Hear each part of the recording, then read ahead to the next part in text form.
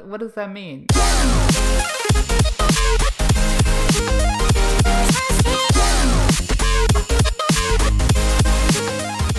Hello everyone and welcome back to a special presentation of Anime Club After Dark. With me tonight I have our Chivalry of Shota's Shotaro. It's lit. And tonight we are going to be talking about episode 10 of Vinland Saga. So, I think you'll agree with me, Sho. A lot of symbolism in this episode. A shit ton, you might say. Only symbolism, nothing else. I mean, there's a lot. The episode essentially starts with Thorfinn having a dream about living in Vinland with his family. It's a pretty, I guess you would say, elaborate dream. I mean, his mom's there and his dad's there. Also, he's having this dream of him as a kid. Again, this is like the second time where he's been thinking about like his family and his father, where he's imagining himself as a child again. Oh, honey, Freud would have a field day. Oh, yes. You aren't even joking about that. And then like this dream ends with him discovering that the village that they're living in Vinland is under attack, and his father gets shot up with arrows in a very similar fashion to the way he actually ended up dying a few episodes back. And that jolts Thorfinn out of his slumber, screaming at the top of his lungs, "Father!" I would just want to say how the dream started with that shot of kid Thorfinn blushing and sleeping in a field of flowers. That was so cute. So adorable. And the dream as a whole is, I interpret it as his childish, naive fantasy about, or like hopes and dreams like you have as a child of what could be or what the best outcome would be. And clearly it's an embodiment of his guilt over abandoning his mom and his sister to the cold, harsh winters of Iceland. They have to survive by themselves. That is true. I mean, ever since we saw Thor's get killed, what was back in episode 6? We have yet to see anything of Thorfinn's mother or his sister or Leif Erikson or anyone really from that village that he was from. God, I'm so worried. The mom is like sick. It's basically only the sister who has to like work the entire household in Iceland. With no slaves. Well, maybe they're gonna come back and they're gonna be a whole troop of slaves. Yeah. I don't know. It's something to think about. I mean, we haven't seen anything of them since, let's just call it what it is. Thorfinn was essentially kidnapped by Askeladd. Although I guess you could say he stowed away, so like unintentionally kidnapped by Askeladd. So we don't really know what's going on with them. So right now, all we have to go on is this dream, and you kind of have to assume that life has sort of gone on without him. That, I mean, maybe his mom is dead, but his sister probably isn't. So who knows? I don't know. It's leaving a lot to the audience to kind of think about, though.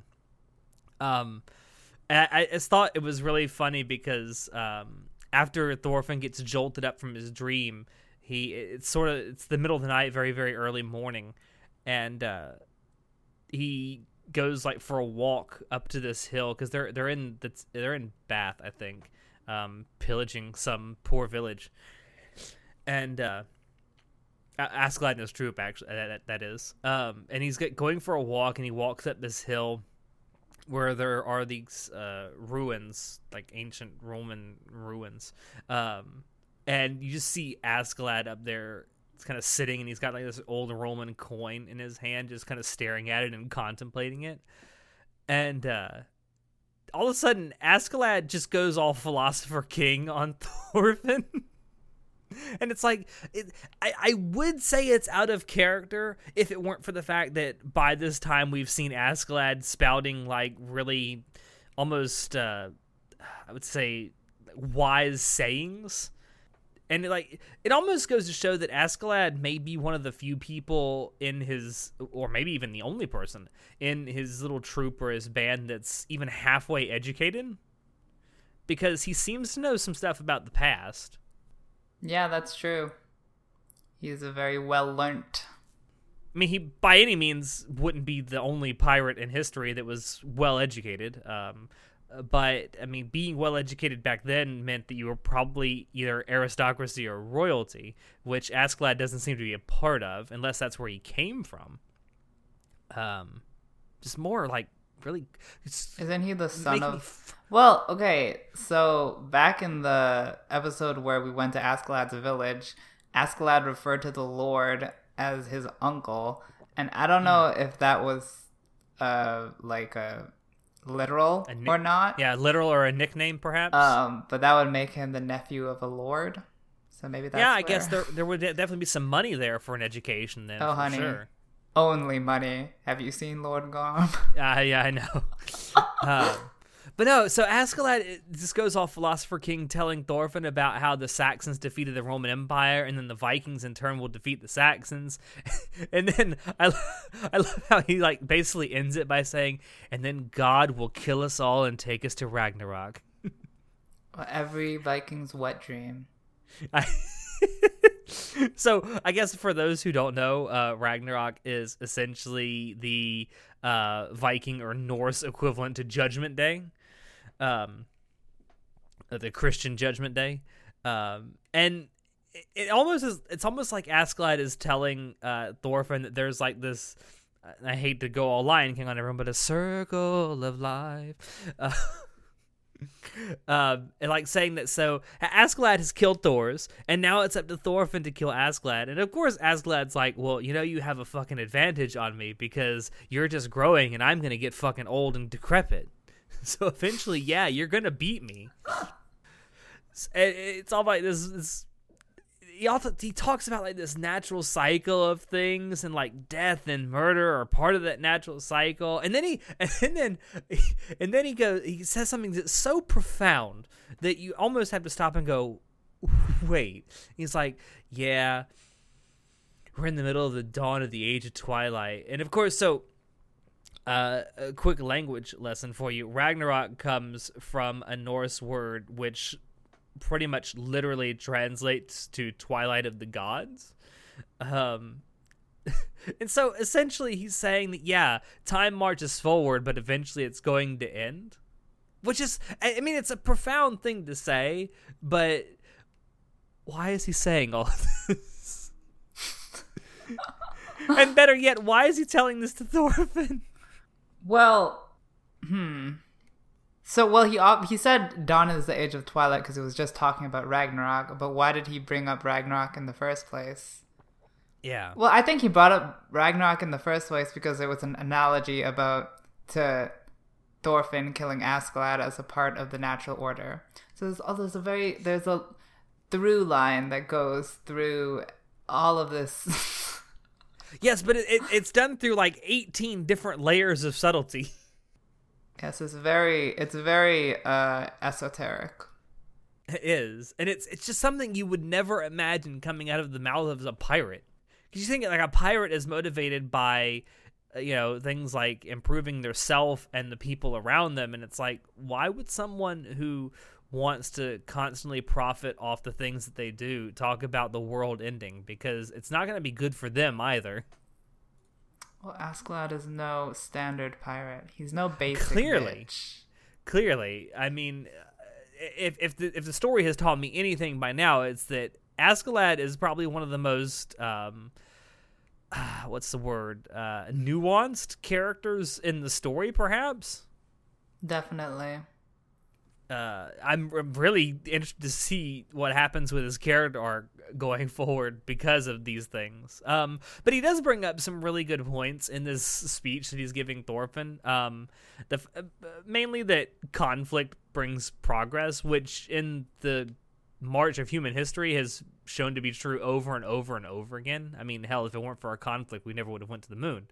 And I think that idea of conflict brings progress is true both on a technological level, obviously, but also on a societal level, because it forces people to reconcile the fact that, hey, why are we fighting, and is it even worth it? Well, Askeladd didn't actually say anything about conflict bringing progress. I just wrote that down because that's how I interpret what he said, Dawn in the Age of Twilight, what that means. That's what I thought he meant by it, too. What? I had to stretch my brain to think of that. I may not have put it in such... Why does that mean that? What, the conflict brings progress? Why does Dawn in the Age of Twilight mean conflict brings progress? I'm trying to think of the best way I can word this. Well, okay, so he believes that like Ragnarok is going to be like the end times, allegedly. And that's obviously going to be a time of conflict, but whatever comes on the other side of that would probably be interpreted as progress. Sure. I don't know. I know he also makes a reference to the idea of the Christian Judgment Day, which is very, very similar to the Norse idea of Ragnarok. And in like the Christian Judgment Day, it isn't necessarily the end of the world. It's just it's basically a rapture of people that actually believe. Like the world still goes on after Judgment Day. It's just God is supposed to come down and take everyone worthy to heaven and then just fuck off with everyone else. I see. Interesting. So maybe that's and the reason I kind of came to the same conclusion I think you did, maybe through a different means of coming to that conclusion, was the fact that he brought up the idea of the Christian Judgment Day. Is that it is an ending in a sense, but it's also a new beginning. I see. I came to that conclusion in a very convoluted way, because I had no idea that Twilight had anything to do with Ragnarok, but while I was watching the episode, so I'm just like, Twilight? What do you mean by Twilight?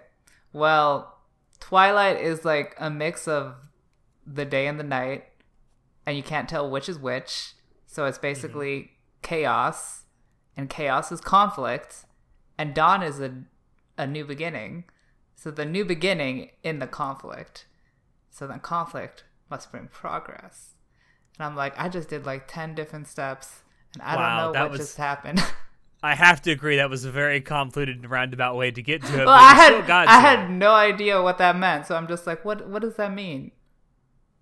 I was just like, what? It came out of nowhere. I'm just like, he just paused and then just no explanation. There's a dawn in the Age of Twilight. I'm like, what the fuck does that mean? You didn't explain anything. God. But no, so I also want to take this opportunity to say, so during this whole scene where Askeladd and Thorfinn are talking, there are lots of gratuitous shots of the English countryside, and it looks vaguely similar to the fields that are from Vinland that are in Thorfinn's dream, and Thorfinn himself kind of makes that connection sort of in his own head. But I want to just, like, props to the background artist on this anime. Like, the background art is not, like, always in focus or always 100%, like, awesome. But a lot of the time it is. And when you notice, boy, do you notice that there's a lot of detail that's gone into this background art. And I just like, literally just props to the background artist on this anime. Well, in particular, this episode, because there was a lot of good shots in this episode. It was so mouth-wateringly good. Yes, it was. So the other thing that really happens, and it kind of happens while Thorfinn and Askeladd are talking, they see in the distance over the hill a messenger from Prince Canute, who's trying to gather up forces to go rescue Prince Canute, who we find out has been captured by Thorkel. Surprise, surprise, Ragnar, who told everyone that Canute wasn't ready to lead an army, was right. Canute gets captured. Now they have this messenger going out trying to round up basically an army from what's left of the forces from Denmark on the British Islands to go and rescue Canute. And this leads to a really interesting series of, like, a really interesting conversation and a really interesting series of shots at the end of this episode. And it's mostly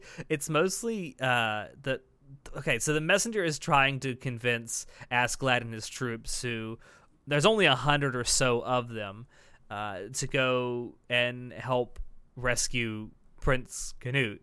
And like there's gratuitous shots of scenery and the clouds during all this, and there's like a shot of someone from the back that has long blonde hair wearing dirty clothing. I personally think that's supposed to be Prince Canute, but who knows? It could be, I don't know. Hell, it could be fucking Thorfinn's mother for all we know. Well, it was clearly a sentimental reference to someone that Askeladd has a deep relationship with, because he's bringing it up in his mental imagery at such a pivotal time in his life. If it could be Canute, but that would mean that Askeladd has a very deep relationship with Canute, which is pretty scandalous considering that Askeladd is a pirate and Canute is a prince. And if it's not Canute, then I think that it might be his dead wife or his mother or his daughter or someone, or a sister maybe, or his sister, or someone like relevant to his core motivations that we are not quite clear on. Maybe. And if there, I mean, there's a lot about Askeladd we're not 100% clear on, so it's certainly possible.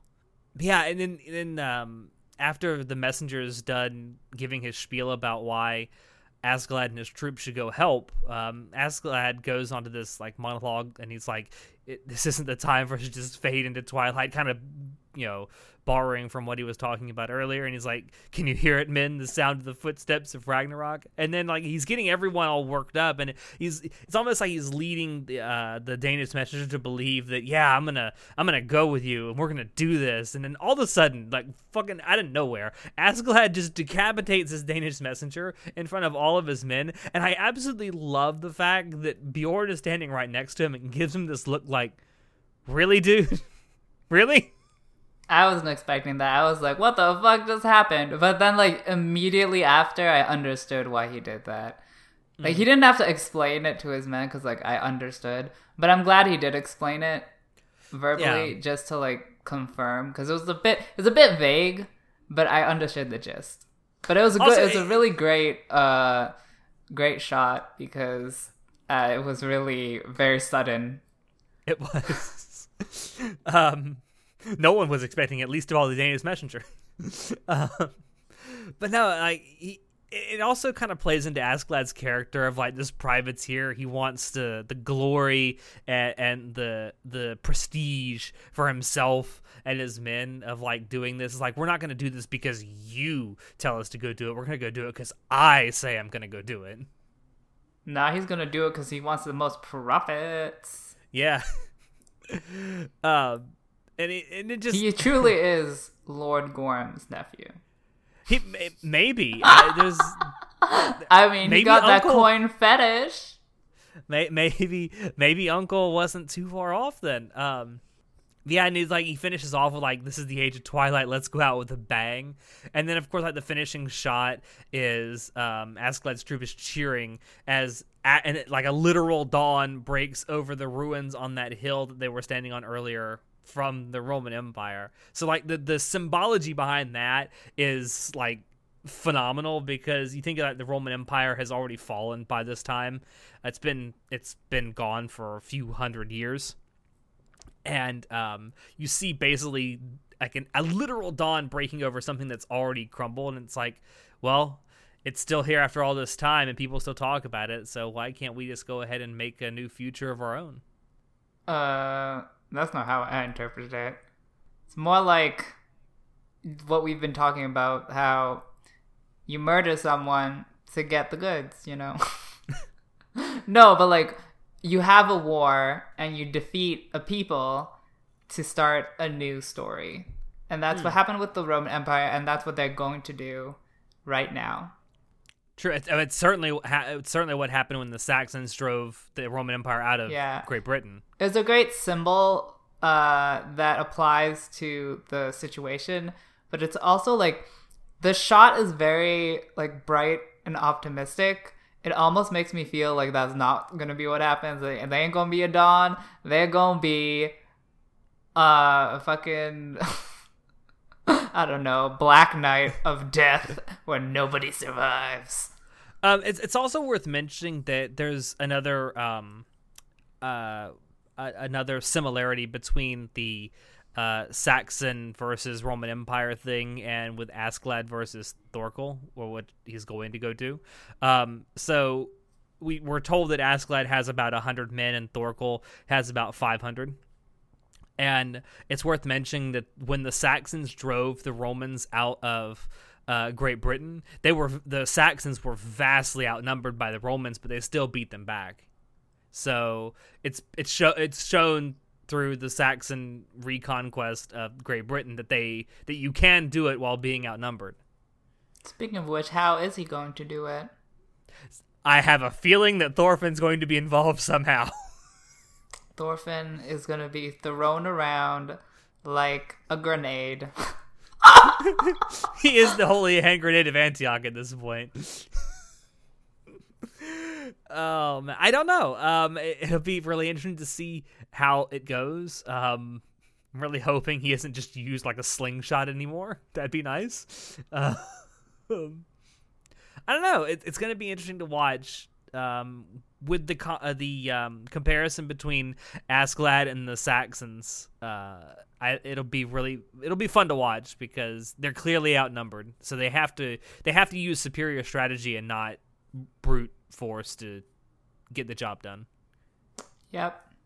And that's it. That's where episode 10 leaves off. I'm really excited to see where we go from here. How about you? Yeah, I want to see how Askeladd's gonna pull it off.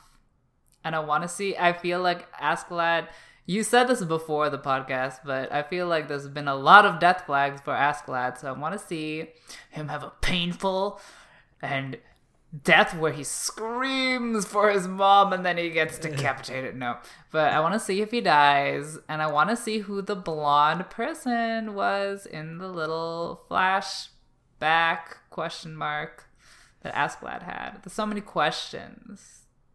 How disappointed are you going to be if it's Canute? Honey, I've seen that porn. On that note, thank you out there for dropping in to listen to us. We hope you enjoyed it because we always enjoy bringing this stuff to you. If you want to check out previous episodes of the podcast, you can find us on YouTube, SoundCloud, iTunes, and Spotify. If you want to keep up with what we're doing, you can join us on Discord, Facebook, Twitter, and our website. Shoot us an email if you have any questions or if you have ideas for topics you would like for us to talk about in the future. Links to all these things will be down below in the description. As always, I have been your host, Alex, and I will see you next time. Say goodnight, show. I'd let Askeladd break my dawn.